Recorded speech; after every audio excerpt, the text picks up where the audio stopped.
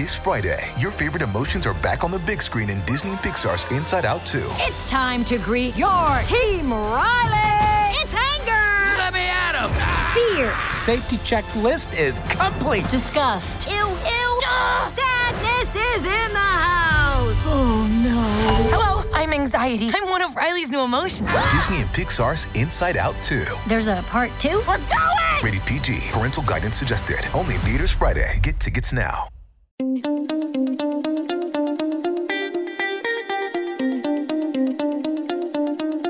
Human beings have long seen themselves as the center of the universe, as specially created creatures who are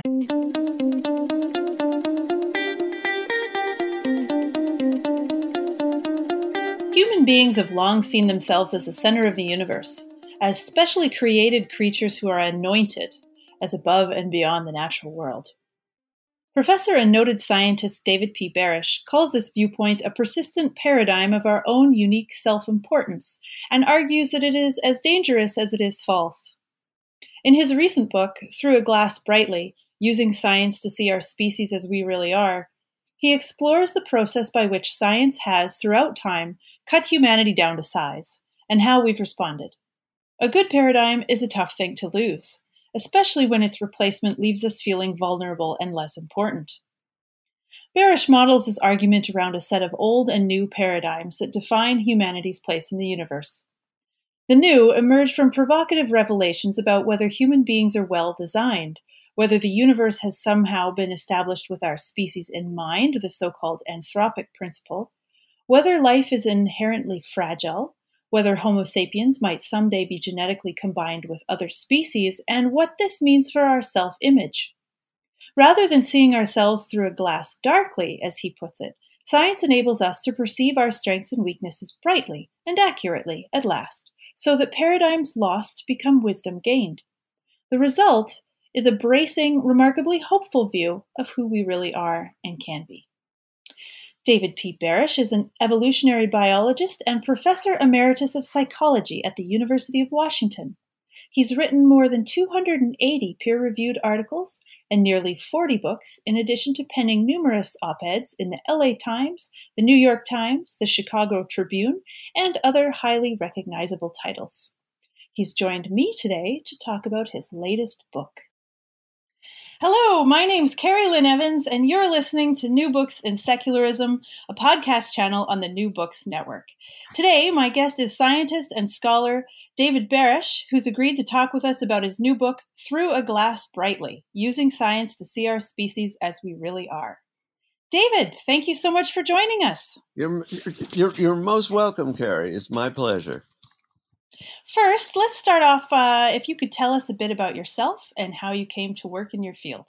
Sure. My degree is actually in biology, in fact, in zoology. When I was a young child, I was fascinated by animals, as are so many, and I guess to some degree I never outgrew that. My particular focus was on evolutionary biology and animal behavior.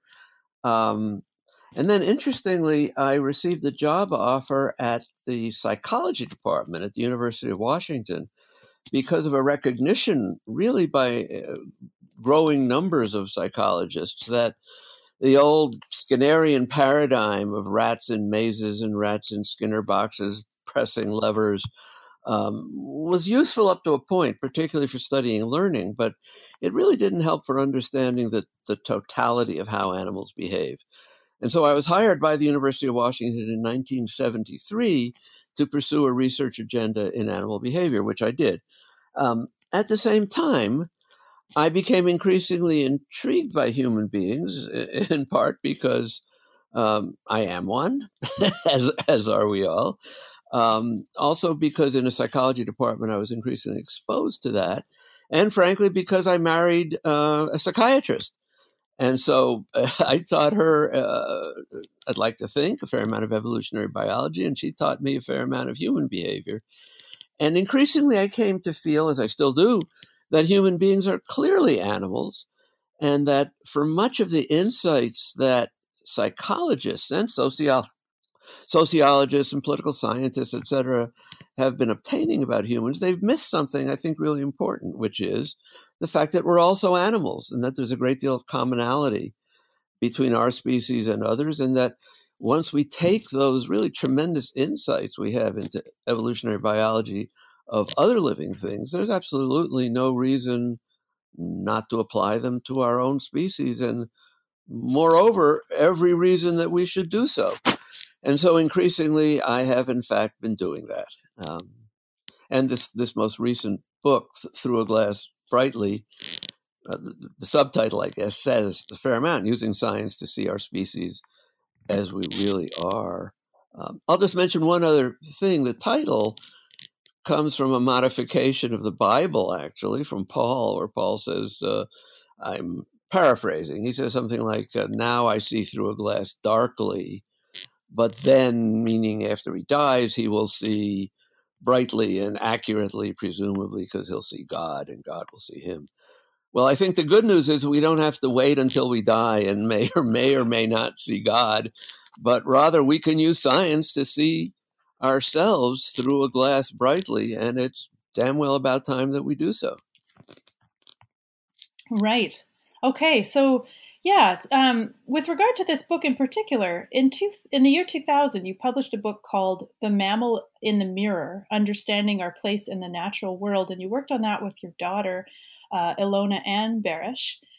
So is Through a Glass Brightly an extension of the line of thinking you began with this earlier book? Yes, in a way it is. That earlier book, The Mammal in the Mirror, was mostly concerned with explaining on a fairly basic level some of the fundamental biology that applies to human beings. So it was really an explication of physiology, anatomy, embryology, neurobiology, viruses, bacteria, all those biological things that make human beings. On the other hand, Through a Glass Brightly, the more recent book, really is an effort to explore those aspects of human behavior that and human existence that really had not been adequately understood or recognized in the past. Actually, I was originally, Carrie, going to title this book Paradigms Lost.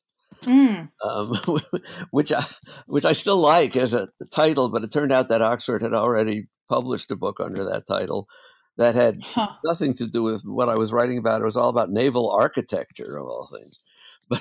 But so the idea then is to look at human paradigms, ways we in the past used to understand human behavior, or I should say misunderstand human beings, and try to correct that. So unlike The Mammal in the Mirror, which is really a sort of an accessible textbook trying to understand our biology, Through a Glass Brightly is really an effort to see how it is that so many paradigms of human beings are wrong, and that we need to understand the corrections of them, how those paradigms have been lost.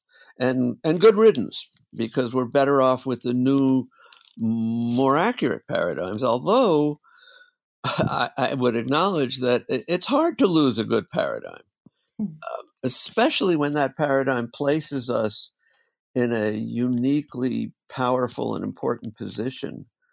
And frankly, no thanks to religious beliefs, that position has been, I think, exaggerated and made really quite inaccurate, and has misled many people for a very long time. Right. Yeah. And that leads us into the first section of your book, which focuses on the underlying concept of human centrality. And you pick this apart on the basis of a number of problematic aspects of this notion. So let's set the stage with what you call piss poor paradigms past. You're good with titles. Fill us in on two of the antagonists of your book, the human tendency to cherish our beliefs and our anthropocentrism throughout history. Yes, I would acknowledge, by the way, that I do like alliterations, and hence piss poor paradigms past may have been going a little far, but I like it. I like it nonetheless. Not at all. I like it too. Well, I think if we're looking first, let's say at the human tendency to not only cherish our beliefs, really, but to see ourselves as very much the literal central factor in the universe, literally astronomically the center of the universe. And of course, that's been that was the reigning paradigm for a very long time, the Ptolemaic conception of the solar system. One of my favorites here, and I think it exemplifies a lot of this thinking, was a 16th century astronomer named Tycho Brahe, who was actually one of the great astronomers of all times. He was the best, the finest naked eye astronomers before the use of telescopes. And he was remarkably effective and efficient in plotting very precisely the existence of stars and planets. And one of the things he found out, and I think this is a wonderful story about Brahe and about science and about the way the human mind works. One of the things he found was that the 5 known planets of the day, Mercury, Venus, Mars, Jupiter, and Saturn, all in fact circled the sun. So he actually was before Copernicus in this recognition, and he couldn't deny that this is his empirical findings demanded that. So he developed a model in which those 5 planets, in fact, circled the sun. But, and this is where I find it especially fascinating, he couldn't let go of the idea that the Earth is still the center of things. So he had that system, the sun with those 5 planets, going around the Earth. And I call this Brahe's blunder.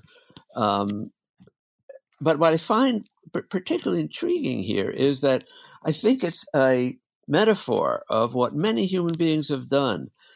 They accept if they have to, if the empirical evidence, scientific evidence, is just so strong it can't be denied. They accept what they absolutely have to, but typically only on the periphery of their thinking. They still retain at the core that which they really want to be true. And so in Brahe's case, it was that the Earth still is the center of things. Okay, those other things, the sun and those other planets go around, or those other planets go around the sun, pardon me. But that whole stuff, all that still goes around the Earth. And I think that's a fascinating example of a paradigm in which people, if they have to, if absolutely forced by scientific facts, they'll grant a little bit here and there, but they'll still retain their core beliefs. And often those core beliefs involve human being centrality. And just one example of this outside of astronomy is evolution. More and more people, even special creationists, even many religious people, feel it incumbent upon them. They really can't deny the existence, say, of the evolution of antibiotic resistance. This has been demonstrated over and over again. Even farmers who are often in the rural world opposed to evolution, they don't believe it, but they know darn well that various pests evolve resistance to antibiotics, as do pathogens, say, to penicillin. So they'll accept that, but they won't accept the equally obvious evidence that people also evolved. Evolution is not just something for insects or bacteria. And so again, I think that's a fascinating example of a paradigms past where people grudgingly give in to science, but they still often retain a belief in that which they still want to be true. And the very specialness of human beings, the notion that we are the products of special creation, that we're chips off the old divine block. People have a heck of a time giving in on that. And of course, evolution itself would be another example of that. Those who absolutely refuse to accept the reality, which we absolutely know now. If we know anything in science, we know the reality of evolution. But they still cling to special creation. In the United States, something like 44% of people believe in evolution of people, and the other 56% don't.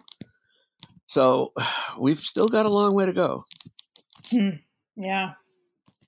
You also talk about something you term monocentrism, which is a psychological phenomenon we're susceptible to that's similar to anthropocentrism in some ways. Can you tell us a little bit about this? Sure. Now, anthropocentrism is well known. It's the phenomenon of seeing human beings as the central figures in the organic world, relating everything to human beings. I think there's another term that I introduced in this book that I call modocentrism, and that is comparable in some ways to anthropocentrism. It's the basic notion that the way things are at this moment in time is unique in the history of the world. That whatever we're seeing, what we're observing, what's happening now, has somehow never happened again. Are there any number of examples of this? I guess one is the notion that children are uniquely out of control. They don't listen to their elders. We've got big troubles. We've never been here before. Well, of course, we have been here before. You can go back to the Greeks and complaints about exactly that. So again, just like we tend often to see human beings as the biological, theological center of the world, there are many people who tend to see the times they're living in now as the chronological center of the world. Things have never been this way before. I would add one, and I think that's a problem. I think the problem being that it gives us a unique status in the world. On the other hand, I think a real problem here as well is that to some extent, what I call modocentrism, I think, really is unique in some ways. Many biologists now, geologists, are recognizing what they call the Anthropocene, the time when human beings are uniquely responsible for major changes in the world, and most of them not changes for the better. So I think there is some truth to the what I call the motocentric idea or notion that things are special, particularly with regard to human threats, namely global climate change and nuclear war. Those are two things that really do threaten not just human life on Earth, but all life on Earth, in a way that I think really has not been threatened before. So in that regard, I believe that modocentrism probably is accurate. Okay, so you've mentioned briefly the role that religion has had to play in bolstering this sense of anthropocentrism. So tell us how that age-old question of the meaning of life is impacted, for example, by the notion that we are not divinely created favorites of God. Yeah, there's certainly a very ancient belief in this, that again, we were created in God's image. We are special compared to everything else. One of my favorite ways of looking at this actually derives from one of my favorite science fiction fantasy writers, the late Douglas Adams. In his book, A Hitchhiker's Guide to the Galaxy, there's a marvelous scene that I refer to as the Whale of Magrathea.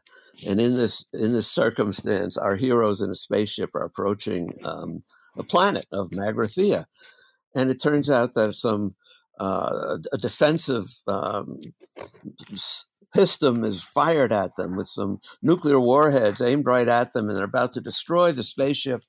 Whereupon one of our heroes, presses the magic button, a very special big red button called the Infinite Improbability Drive, which when you press causes events of infinite improbability to happen. And one of them is that nuclear warhead is transformed into a sperm whale.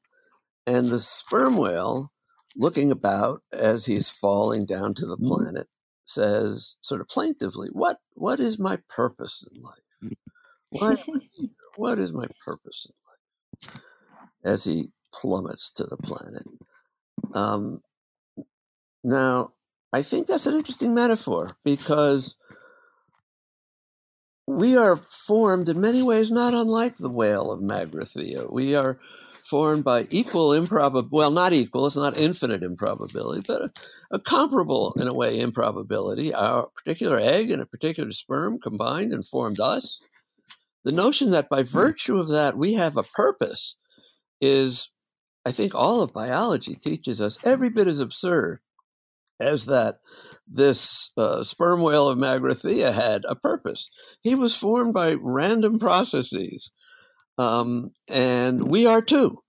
And this is pure biology. It's one that people of a theological bent have a very hard time accepting. They almost inevitably believe that they were created, each of us was somehow created with a purpose, that God had a goal for us in mind, a special purpose, a preordained function, and that our job is somehow to figure out what that is.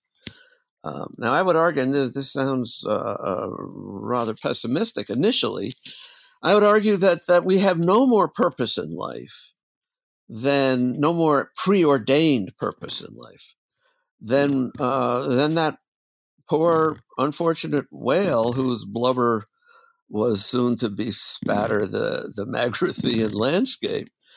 Now, that doesn't mean that our lives need to be purposeless, but I think biology teaches us that it is a complete myth to think that we are somehow born, created, established with a God-given purpose in life. We are just thrown into the universe, as Heidegger said, as the existentialist said, or as the whale of Magrathea was.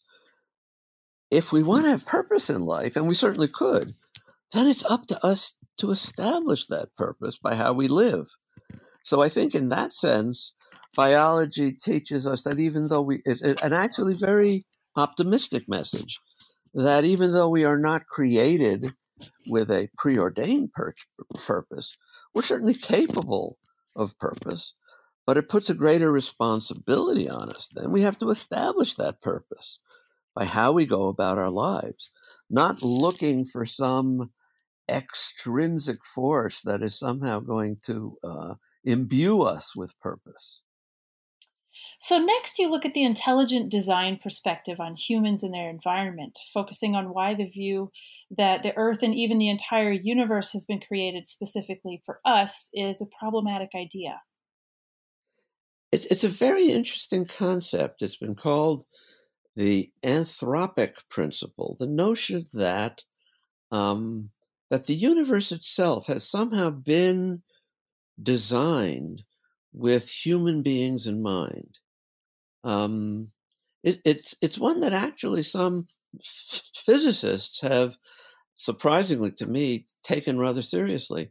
And the basic argument derives from this, the observation that almost any change in some even a very precise change in some of the physical parameters of the universe would cause dramatic changes, really minor changes in the electric charge of protons, or in the mass of an electron, or in the speed of light, or any number of things. If these were just a little bit different, the universe would be entirely different and quite likely would not permit human beings to exist.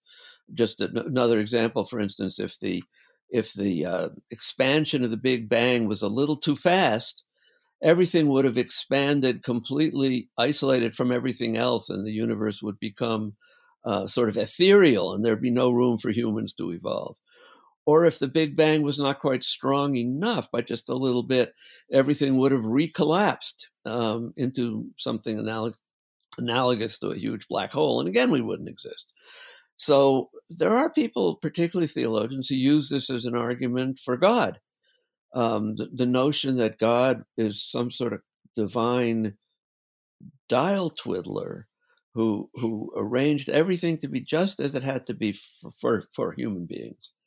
It's an interesting argument. I don't believe it for a minute, but I think there's some comments that need to be made on this. One of them, this may be obvious, is even if there was a divine dial twiddler, which I don't believe for a minute, why should that necessarily have been done for humans?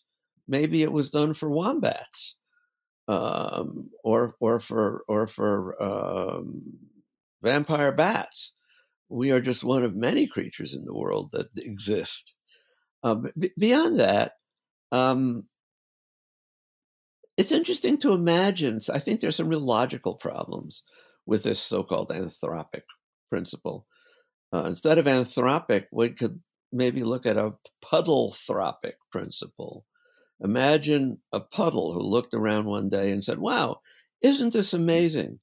The shape of the organization of the dirt around the outside of my puddle is exactly the same as is required to match my puddle. That must mean that God has designed the design of puddles to fit exactly me."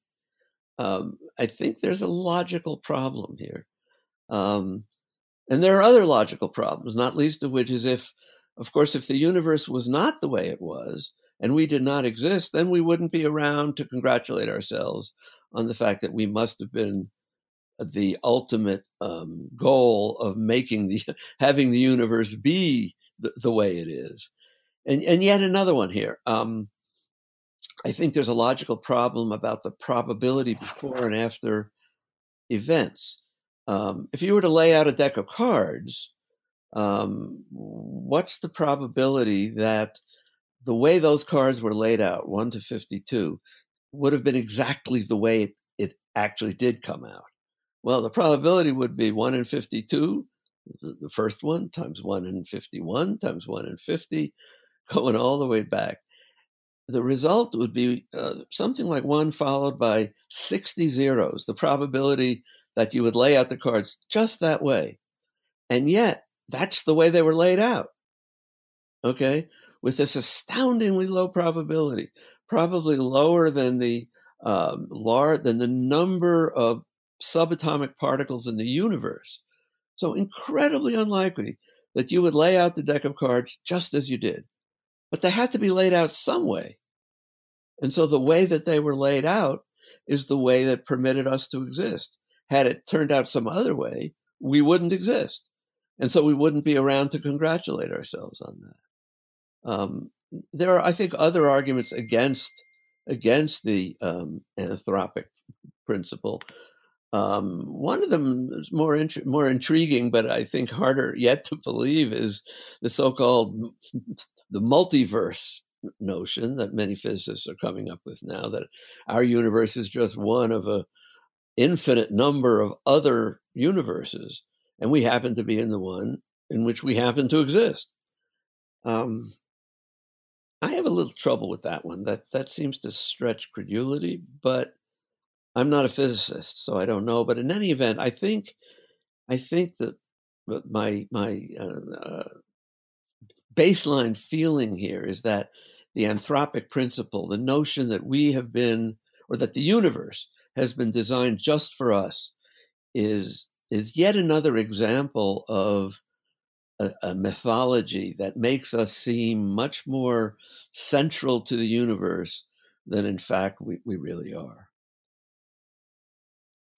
Okay, let's turn to the concept of the separate self. You talk about how recent biological discoveries are actually reinforcing ideas that Buddhists have had for a long time, that our sense of being unitary entities, entirely distinct from our environment, is actually mostly an illusion. And if I recall my biology readings, I think this has to do with the microbiome and more. Do you want to tell us about that? Sure. Well, I think the microbiome is certainly one part of it. We are not as distinct biologically as we often like to think. We contain trillions, literally trillions of other organisms that are totally essential for our survival. Moreover, we interchange with our environments all the time.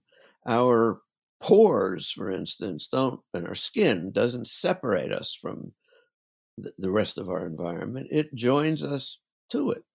We're not scientifically demarcated from the rest of the world.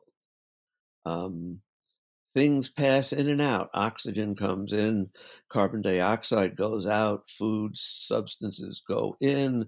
We poop a lot of that material out again. We're constantly exchanging nutrients, oxygen, carbon dioxide. When we die, our molecules and atoms are recycled. And this doesn't just apply to people. Ecology as a science has really as its basic underlying principle that the separation of organism and environment is itself really artificial. You can't study North American bison without studying the prairie. The bisons produce the prairies produce the bison. There really is no clear-cut distinction between them. Snowy owls and the northern tundra, of any number of things like that. Human beings, like all other living things, are not like apricots, for instance, with an outer substance and then an inner nut-like thing that is really us, with this somehow distinction between the us and the rest of everything else. We're more like onions, if you will. You can peel away onions, and as you keep peeling, you don't get a hard core in the middle. You get the other side, and then you keep on going out on the other side. We're more like, if you will, whirlpools in water, where the whirlpool itself appears to exist, our bodies, for instance. But it's constantly changing, substances coming in and out. There's no whirlpool that exists independent of the water that flows through it. And ecologists know more and more that there really is no human body or other animal body that exists independent of the flow through of all other living things. This is very close to the conception of ancient and modern Buddhism. Now, Buddhists aren't fools. They know we have bodies in that sense of individuals. When the Dalai Lama flies to a meeting, his butt occupies a seat. He has to buy a ticket, There are bodies, but those bodies constitute in many ways an illusion, or at least the illusion of isolation. And as I said, ecologists are especially aware of that. Geneticists are too. I mean, our bodies don't last very long. The genes go on, and genes can get passed from one generation to the next. But of course, even the genes change and interact with the environment all the time. And so that notion that we exist as a absolute separate self is not only incorrect, but it's actually quite dangerous, because I think it gives us the sense that we can destroy in many ways our environment without realizing that in a literal sense we are destroying ourselves. All right, let's move now to the second part of your book, where you focus more on how human nature has been shaped by evolution. You argue that this perspective can show us how connected and continuous we actually are with all life forms on Earth, which is kind of what we've just been talking about. Yeah. And you start with the question of intelligence. It used to be thought that we were the only species on Earth capable of thinking. What does the contemporary science tell us? Well, it tells us something very different. In the early days of ethology, the biological science of animal behavior, it was considered really a major sin, if you will, to engage in anthropomorphism, in the notion that we can understand other animals by applying our own human inclinations and behavior patterns to them.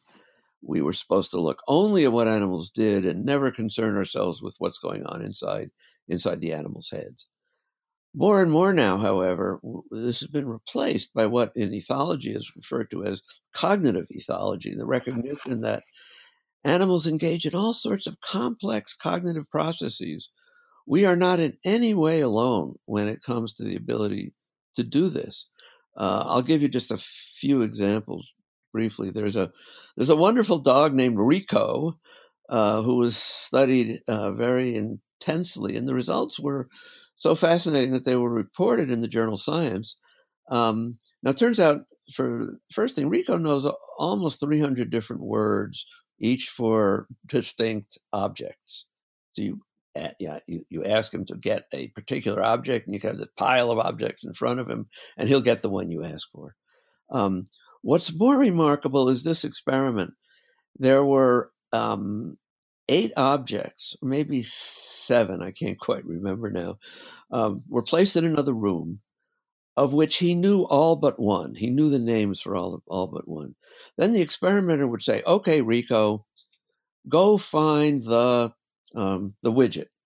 And Rico would know all of these objects, except he wouldn't have the slightest idea what a widget is. He'd go into the room, he'd look around, and he'd come back with the widget. And this happened over and over again. Now, stop and think about that, as Rico evidently did. How did he solve that problem? I don't see how he could have done it, and the experimenters agreed, other than by saying, well, let's see, this is a little toy fire truck. That's not a widget. This is a teddy bear. I know that's not a widget. Now here's something. I don't know what it is. It's the only one I don't know what it is. So that must be a widget. So he brought that one back. Now that's a really complicated intellectual process. It's actually comparable to something that a 3-year-old child would, in most cases, not be able to do. You got to be 4 or 5, as it turns out. I'll give you one other example, so as not to go on too long. The renowned African gray parrot Alex, who is unfortunately now deceased, was remarkably capable of highly elaborate cognitive feats. It's an example. He would be presented with 4 objects. 3 of them were green and 1 of them is red. And he'd be asked, all right, Alex, what's different? And he would pick up the red one. Then he'd be given 3 hard objects, a key, a coin, a little bit of wood, and also a cotton ball. And asked, okay, Alex, what's different? And he'd pick up the cotton ball. Now, once again, that requires a whole lot of intellectual competence. He'd have to understand, you're not asking him here to please pick up the red object or please pick up the cotton ball, because that would be hard enough, but at least he could identify, presumably, a noun with an object. But he's asked to deal with a concept, difference. That's pretty intellectually sophisticated. Anyhow, those are just 2 examples.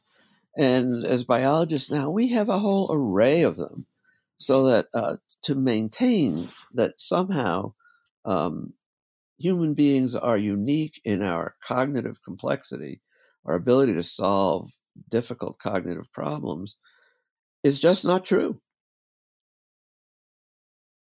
You mentioned in the book, you use the expression moving the goalposts with regard to these kinds of thinking activities, but also animals' capacity. Well, I guess this is the same, animals' capacity for language.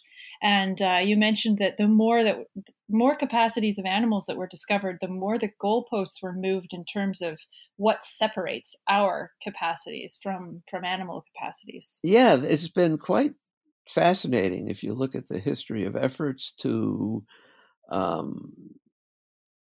demonstrate that human beings are not other animals, that we are qualitatively distinct and, of course, better. For a time, it was believed that humans were unique in using tools. Well, then Jane Goodall discovered that chimpanzees will insert sticks into termite mounds, draw out the sticks. The termites would be adhering to the stick, and they'd eat the termites. Well, then it was said, well, maybe humans are unique in their ability to make tools. Well, it turns out that same termite obtaining technique involved actually breaking off all of the horizontal branches from those sticks, and actually creating a tool, designing the tool so as to be able to use it. Then it was claimed that maybe language is a distinct trait. Well, we have the language of the bees, where they are able to communicate with a tremendous amount of accuracy, not just the location of a food source, but the relative quality of the food source. Now, this is not quite the same as human language, but of course, all living things are distinct in one way or another. And so it seems that inevitably, whenever humans discover or try to identify something about which, some trait on which we excel, or we have that trait and other animals don't, eventually it's found that certain other animals do have them. And then we say, well, that's not the important thing. Let's look at something else. One more example, brain size. It was thought for a while, well, human beings have the biggest brains. That's why we're so special. But of course, that's not true. Elephants and whales have bigger brains. So then they said, well, maybe it's not brain size, but it's the ratio of brain size to body size. Because, of course, even though brains and elephants have bigger brains than we, or whales and elephants have bigger brains than we do, if you take the ratio of their brain to body size, it's smaller because their bodies are so big. Well, but it turns out that there are some animals that have a larger ratio of brain size to body size, a number of squirrels, even some mice. So that didn't work either. Then it was thought, well, maybe we should look at the metabolic energy expended in brains compared to the rest of the body. And so it goes on ad infinitum. Whenever animals are shown to be comparable, or in some cases even to exceed human beings, usually with regard to some intellectual or cognitive capacity, the experts who are trying to emphasize human uniqueness and specialness will then say, well, we have to move the goalposts. We have to look at something else. We have to make it harder. Now, there's no doubt we're special. You and I are having this rather elaborate conversation. We're using computers to communicate. We write symphonies, etc. So we clearly do things other animals don't. But of course, animals do all sorts of things that we don't. Bats use echolocation. Honeybees can see things in the ultraviolet. And so every species is unique in one way or another. And I don't really mean to diminish or argue against the uniqueness of humans, but rather the notion that we are so unique, and by virtue of our uniqueness, we stand as being qualitatively distinct from all other living things. They're all animals. We're people. We have a soul somehow by virtue of that information. They don't. And where I think that's particularly dangerous is that's given us permission to abuse, take advantage of other living things in a way that's immensely hurtful. You also use an evolutionary perspective to break down some of the characteristics that maybe are, well, no, not entirely unique to humanity, but you talk next about the relationship between parents and offspring. Mm-hmm. And there's a contribution made by Robert L. Trivers. Yeah. Okay. And what he talks about in terms of understanding the conflicts between parents and offspring through the lens of evolutionary biology, because he argues that there's more to a tantrum than just children being primitive and badly behaved creatures until they grow up. Yeah. So how does evolution figure in here? Yes, this is a really important and fascinating insight that really is due almost entirely to Bob Trivers.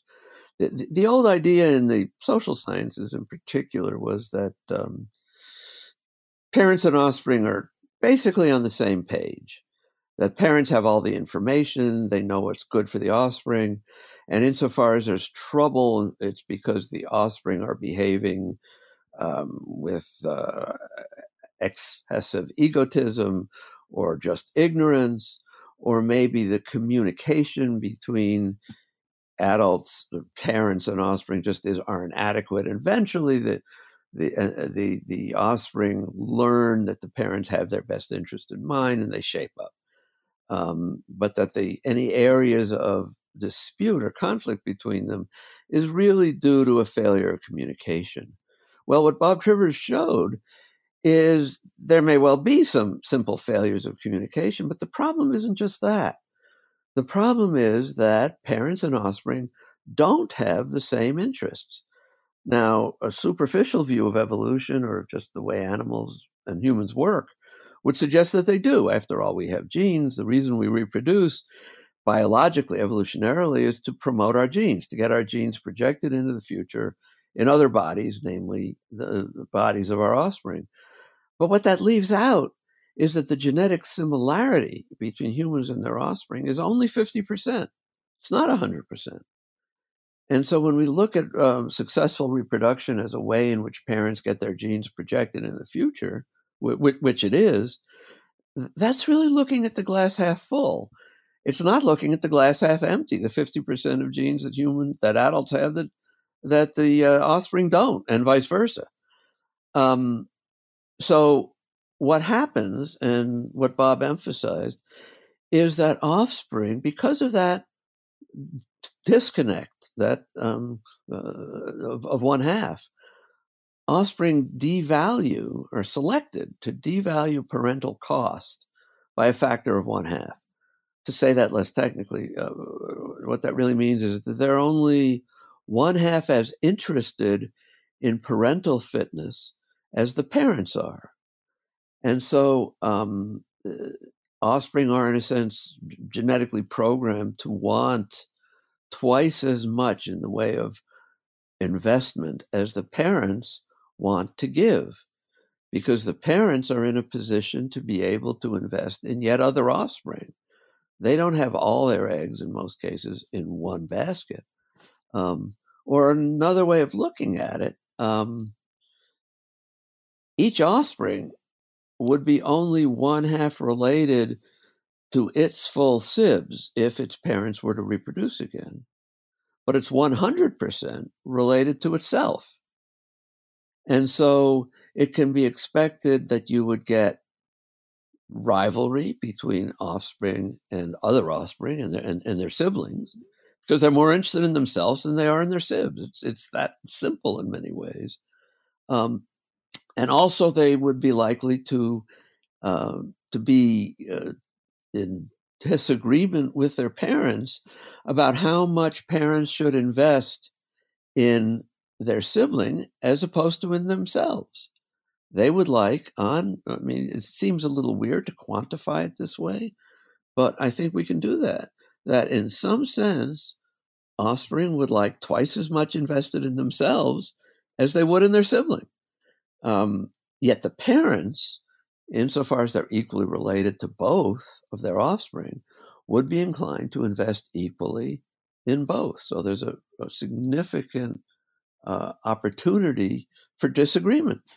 Now, then this also explains sibling rivalry, the rivalry between the two offspring, and also the conflict between parents and offspring, insofar as how the parents would like the siblings to behave to each other. The parents are equally interested in both siblings, and so they're inclined to want the kids to play nicely with each other. The offspring are also inclined to play nicely, but they're less inclined than the parents are, because they're twice as interested in themselves as there are in the sibling. So the one of the bottom line issues here is that when offspring, for instance, you raised the issue of tantrums, which I discussed in the book. A tantrum, if you look at it in that way, is really, I think, a way in which offspring attempt to manipulate the behavior of the parents so as to get more than the parents are inclined to provide. Now, this sounds kind of, pardon me, this sounds kind of cynical, but it is cynical. And the truth is, evolution is cynical. Speaking of cynical evolution, Next, you address the question of whether or not monogamy is the natural state of affairs for human beings, especially considering its dominant role in our history. And I believe this is a topic you've devoted considerable attention to elsewhere in your career. So please talk about this a little. Yeah, well, I wrote the book, The Myth of Monogamy, with my wife, ironically, perhaps. And that doesn't mean that we're not monogamous, because in fact we are. But there is this myth that, I'm sorry. No problem. There is this myth that once a person finds his or her perfect mate, everything will be fine, that there will be no more temptation on anyone's part. Well, that's simply not true. If you look at the biology of human beings, there's absolutely no doubt that we are not biologically designed for monogamy. And there's a great deal of evidence for it, such that if you were a zoologist from Mars who came and observed the human species, you would conclude without a doubt that we're not naturally built for monogamy. Both males and females are interested in some degree of sexual variety, and hence in having relationships with other individuals. And that's simply because there is a biological payoff to each for doing that. For males, it's a more obvious payoff, namely being able to get one's genes, at least in theory, spread via the bodies of other females. And via females, it's a little trickier. It's less immediately obvious, but there can be any number of payoffs there. They can receive extra resources from their extracurricular lovers.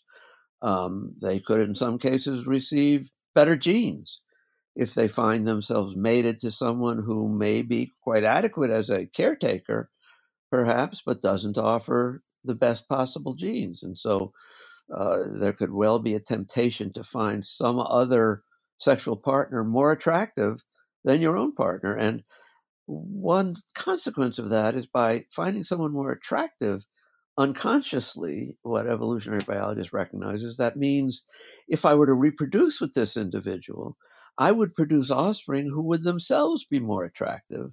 And hence I would be providing a extra payoff to my genes.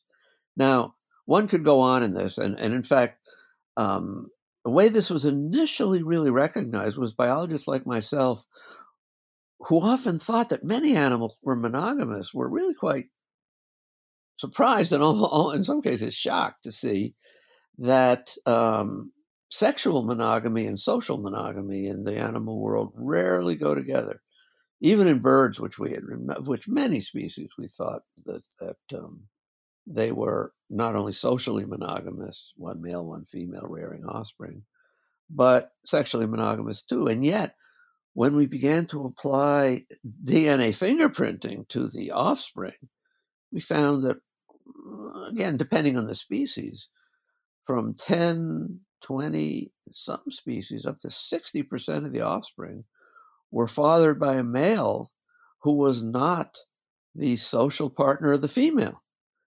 And so cheating, if you want to call it that, is very widespread in the animal kingdom, nor is it unknown to human beings. And I don't think that in itself would be a surprise to most people.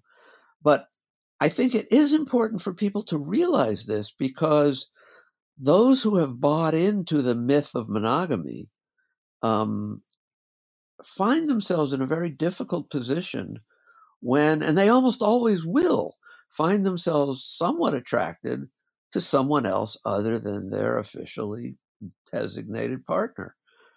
And when that happens, it can be very painful. They may, if they were brought up in a strictly religious orientation, they may think, "Oh my God, I am a incorrigible bad person, incorrigible sinner of some sort."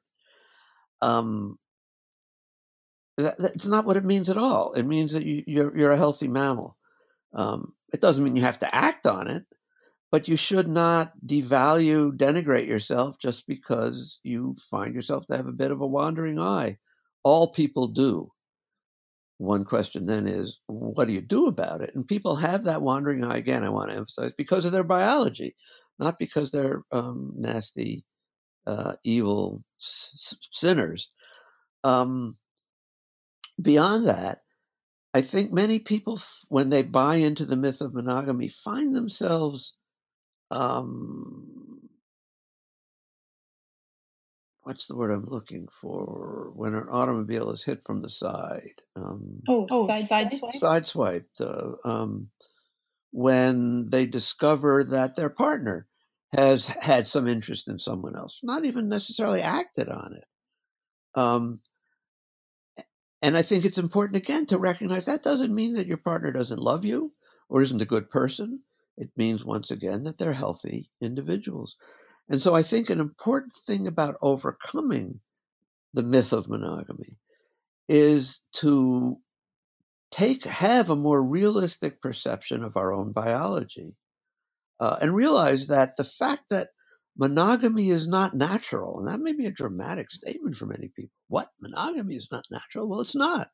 It's not biologically natural for either men or women. But that doesn't mean, A, that it's not possible. Plenty of people are monogamous. And B, it doesn't even mean that it's not desirable, because there's much to be said for monogamy. In particular, if you look at those animals that are at least somewhat monogamous, and I would emphasize there are very, very few that really are 100% monogamous. You could almost count them on one finger, not one finger, on the fingers of your hand. You find that what seems to drive that monogamy, the adaptive value, is biparental care. So that whereas females are usually more inclined to care for their offspring than are males, that makes sense because the offspring come out of the female's body. And so there's no question but that those offspring are hers. The male, on the other hand, has to rely on the female. There's that old saying, mommy's babies, daddy's maybes. And so one payoff of monogamy is, insofar as monogamy is really maintained, it increases the chances that not just the female, but the male as well, will be actively engaged in the care of the offspring. And that can be for the adaptive value of the offspring, for sure. I mean, even though we know that it's possible, say, in human beings, for a single parent to rear offspring, it's hard. Human beings are very helpless at birth. They need all the help they can get. And so if you could have two parents helping, there's an advantage all around. And monogamy is one way of increasing the chances of having biparental care, having a commitment, not just from the female, but from the male as well. So the bottom line here, again, is that monogamy is not natural, but it is possible. It may even be good, but knowing that it's not natural, the way that can help us all is by recognizing that we almost certainly will have to work at it. Right. And one can argue, and I argue in the book, that one of the real defining traits of human beings is that we're able to do things that are unnatural. I mean, we can't do totally unnatural things. We can't flap our arms and fly or something. But we can learn to play the violin. We can learn a second language. We can, but these things require work. And I think we can do something unnatural like monogamy if we choose, but we have to work at it. And we have to recognize that we will have to work at it. It won't come naturally.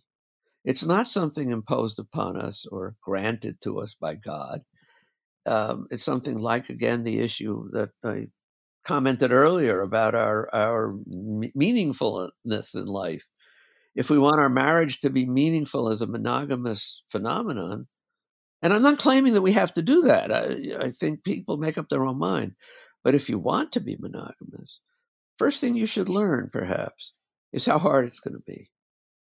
And then you can decide if you choose to do that work. So what about war? This tendency towards organized killing seems to be an inescapable downside to being human. Can evolutionary biology give us any insight into this? Yes, I think it can. And I think to some degree, my colleagues in evolutionary biology and myself as well have done a bit of a disservice in the past. There's been a tendency to do the opposite in some ways of what the social scientists have been doing. Social scientists for a long time have emphasized that war is a cultural construct, not a biological one. Whereas biologists have tended to increasingly argue, I think, that war is in our genes. I think this is very, very dangerous, and I think it's also untrue.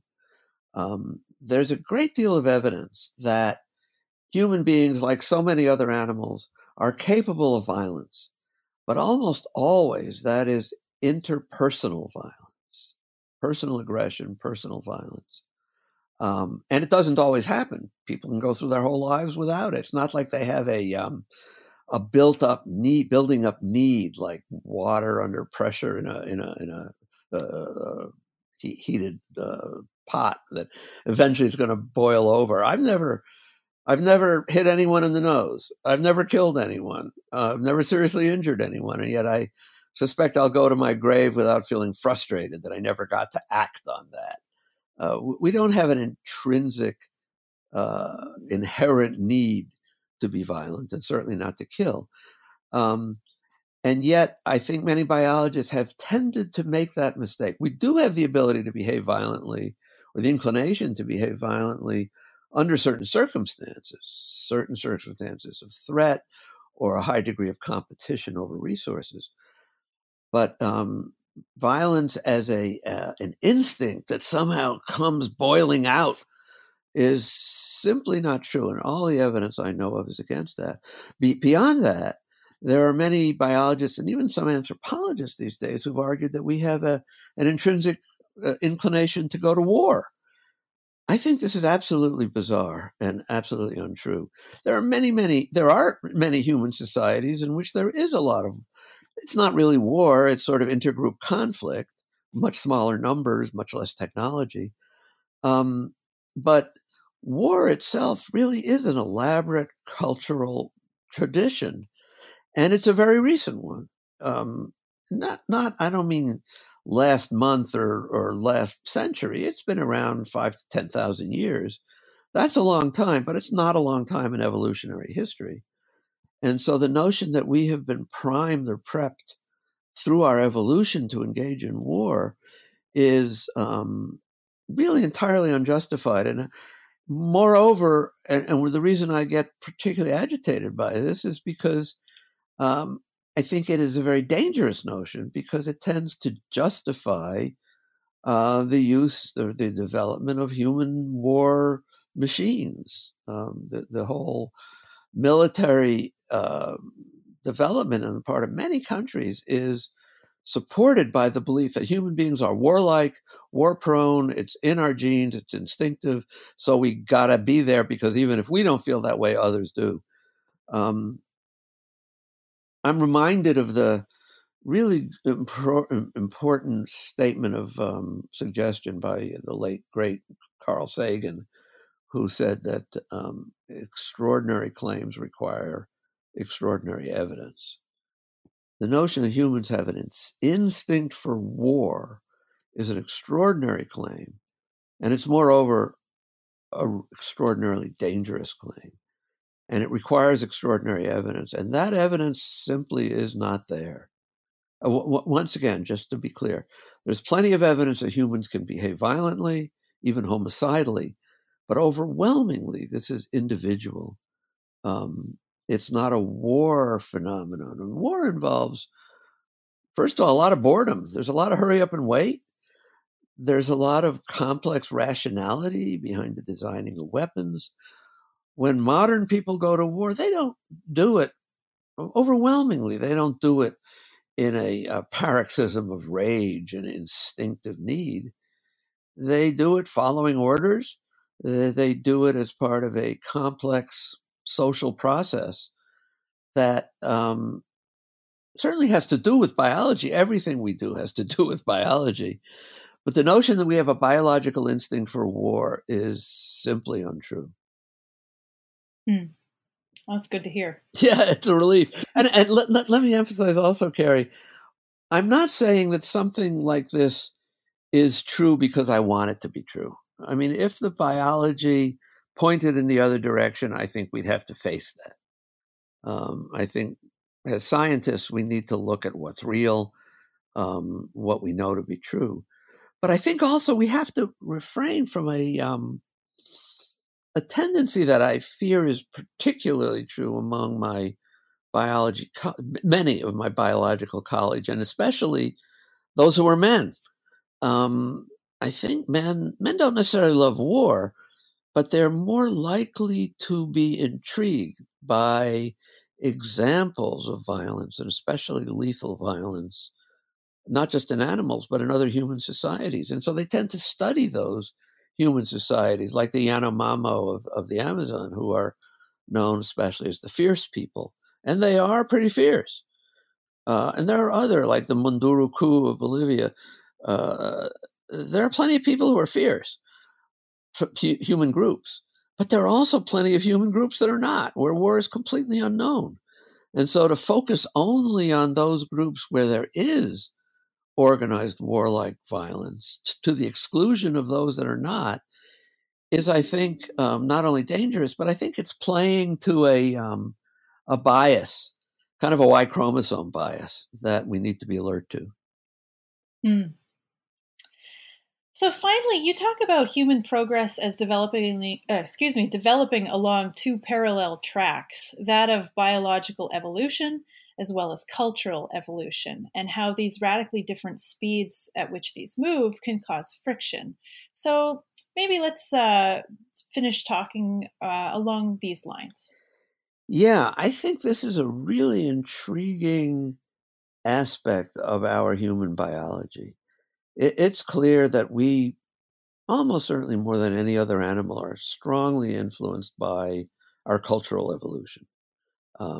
All these inventions that we engage in, I mean, the specific languages we speak, but even more so, much of the technology that we've created. And that cultural evolution moves very, very quickly. It's really a Lamarckian process. It doesn't wait for genes. It's the inheritance of acquired characteristics, not the biological inheritance, but the cultural inheritance. Computers were just invented a couple decades ago, and they spread incredibly rapidly, not through biology, but through culture.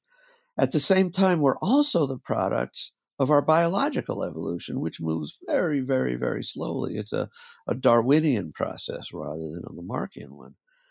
Now, I would argue that many, maybe even most of our problems as a species derives from the disconnect between the rates of our biological evolution and that of our cultural evolution. It's kind of like the hare and the tortoise, with the hare being cultural evolution and the tortoise being our biological evolution. And what happens then is those two spread out. They proceed at such dramatically different rates that our cultural innovations, our cultural evolution, if you will, presents us with circumstances, opportunities, and also threats that our biology has simply not prepared us for. I'll give you just two examples, although there are many, one from animals, one from people. Animal case would be the muskox of the far north. Now, muskox have a long history, biologically based, of how they deal with enemies. When their enemies approach, and for gazillions of years, these enemies were wolves, they would form a circle with the adults facing out, with the juveniles inside. And this was a very effective way of defending these juveniles and themselves from wolves, because they have great big bony plates on their forehead, not the wolves, the muskox, bony plates on their foreheads and sharp horns. It's really difficult for wolves to approach, to make inroads into that circle. These days, things have changed. The major threat to muskoxen are not wolves, but people riding snowmobiles, they don't call them snow machines in the north, and high-powered hunting rifles. What do the muskox do? Well, typically they form their trusty defensive circle and they all get shot. It's the worst possible thing they could do. Probably the best would be to simply take off and run as fast as they can over the horizon.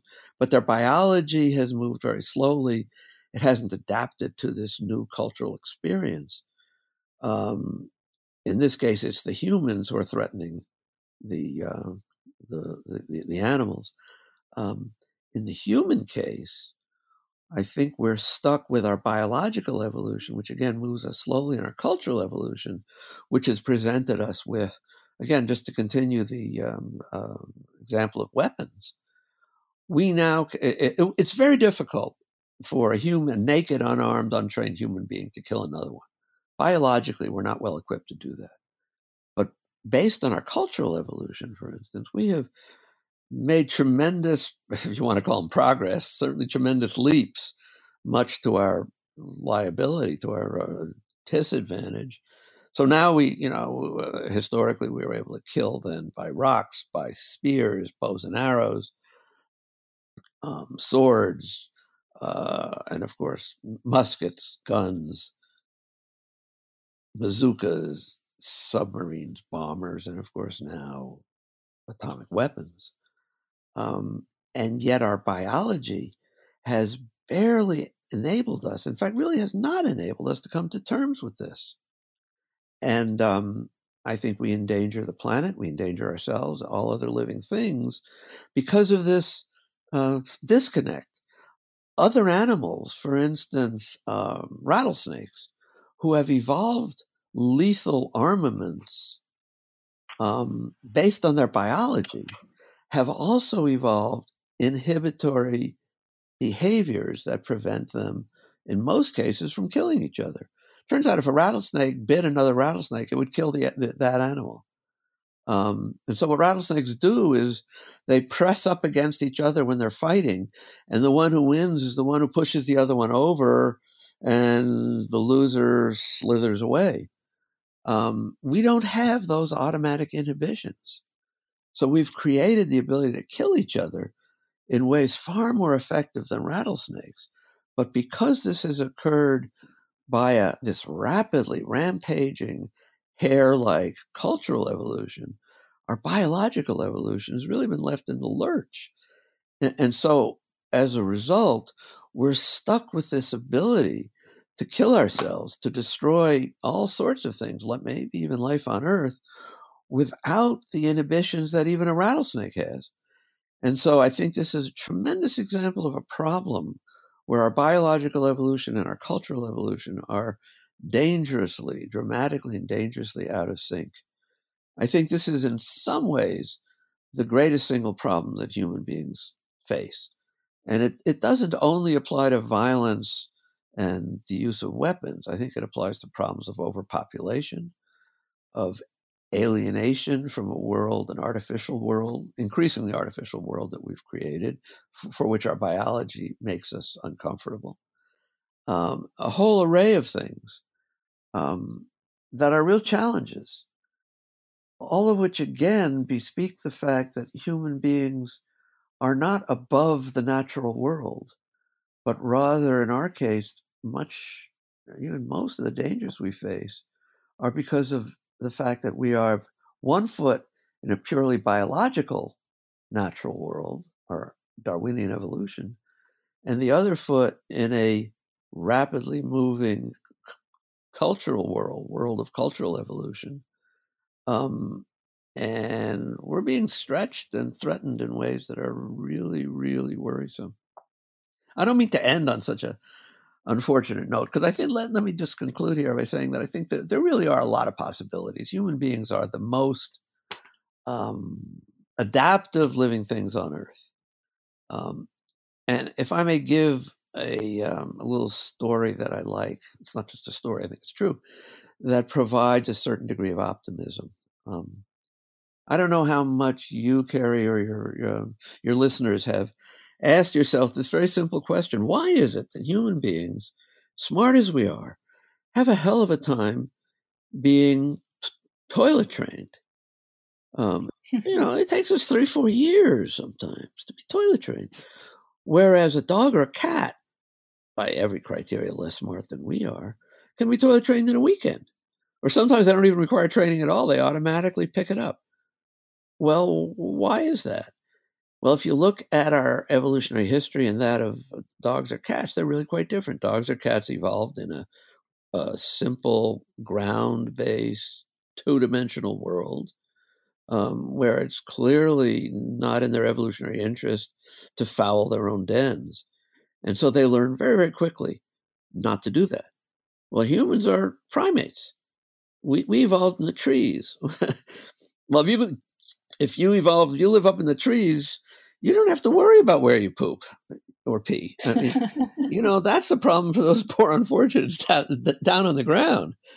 And as a result, it's really hard to housebreak a monkey or an ape or a chimpanzee. It's one of the many. There are other reasons too. Right? It's never a good idea to have a non-human primate as a pet. You can't housebreak them. You can't leave them alone in your house, and it's certainly horribly cruel to keep them in a cage. Okay, so we have that problem. We're primates that we don't lend ourselves. We don't readily become housebroken. And yet, does that mean that it's hopeless? That our biological background has so negatively predisposed us to our culture and houses that we're in big trouble? Well, hardly. Just look around you. I would submit that everyone listening to this podcast is housebroken, toilet trained. And so we should celebrate that, the fact that a primate can become toilet trained. So the fact that that can happen, that we can overcome some of our biology in the interests of our interest, our long-term interest, is a very encouraging thing. I think, I guess I would end by suggesting that a species that, primate species that can become toilet trained, maybe someday can become planet trained too. Well, I like that a lot. Thank you. So, David, I've taken up a lot of your time. I want to thank you so much for agreeing to come on the show. Before we go, though, can you tell us what you're currently working on? Yeah, well, actually, I'd be happy to, and that relates in some ways to the example I just talked about. I'm not going to write a book about toilet training, although I've had a fair amount of experience with it with my children, who are now having that experience with their grandchildren, with my grandchildren. But I am very concerned about our tendency to destroy the world. I feel that the long-term prospects of human beings on this planet are not very good. Not just because of global warming and other things, but particularly, frankly, because of the dangers of nuclear war. And I'm currently working on a book about deterrence theory, which is the primary excuse for the maintenance of nuclear weapons. I think it's a terribly dangerous, intellectually incoherent idea that has an enormous number of flaws based on some assumptions about human behavior that are, I believe, completely untrue. And so I'm working on an analysis, a very critical analysis of deterrence, in the hopes that it may contribute in its own small way to pulling some of the structural supports out from under the current nuclear weapons regime that is so dangerous, especially in the United States and to a lesser extent, perhaps in Russia. Okay. Well, do definitely consider coming back to us and talking to us about that new book when it comes out. I'd be happy to do that, Carrie. Fantastic. Well, thanks again for being on the show. I really enjoyed your book. I was so glad to have the chance to chat with you about it in person. You're most welcome. And incidentally, I want to add, Carrie, that it's just wonderful. I've had a number of interviews of this sort, and it's wonderful to talk with someone who actually read the book. Oh, hey. My pleasure. The pleasure was all mine. All right. Well, thanks for that. Goodbye. Goodbye now. I want to thank you for listening to New Books in Secularism, a podcast channel on the New Books Network.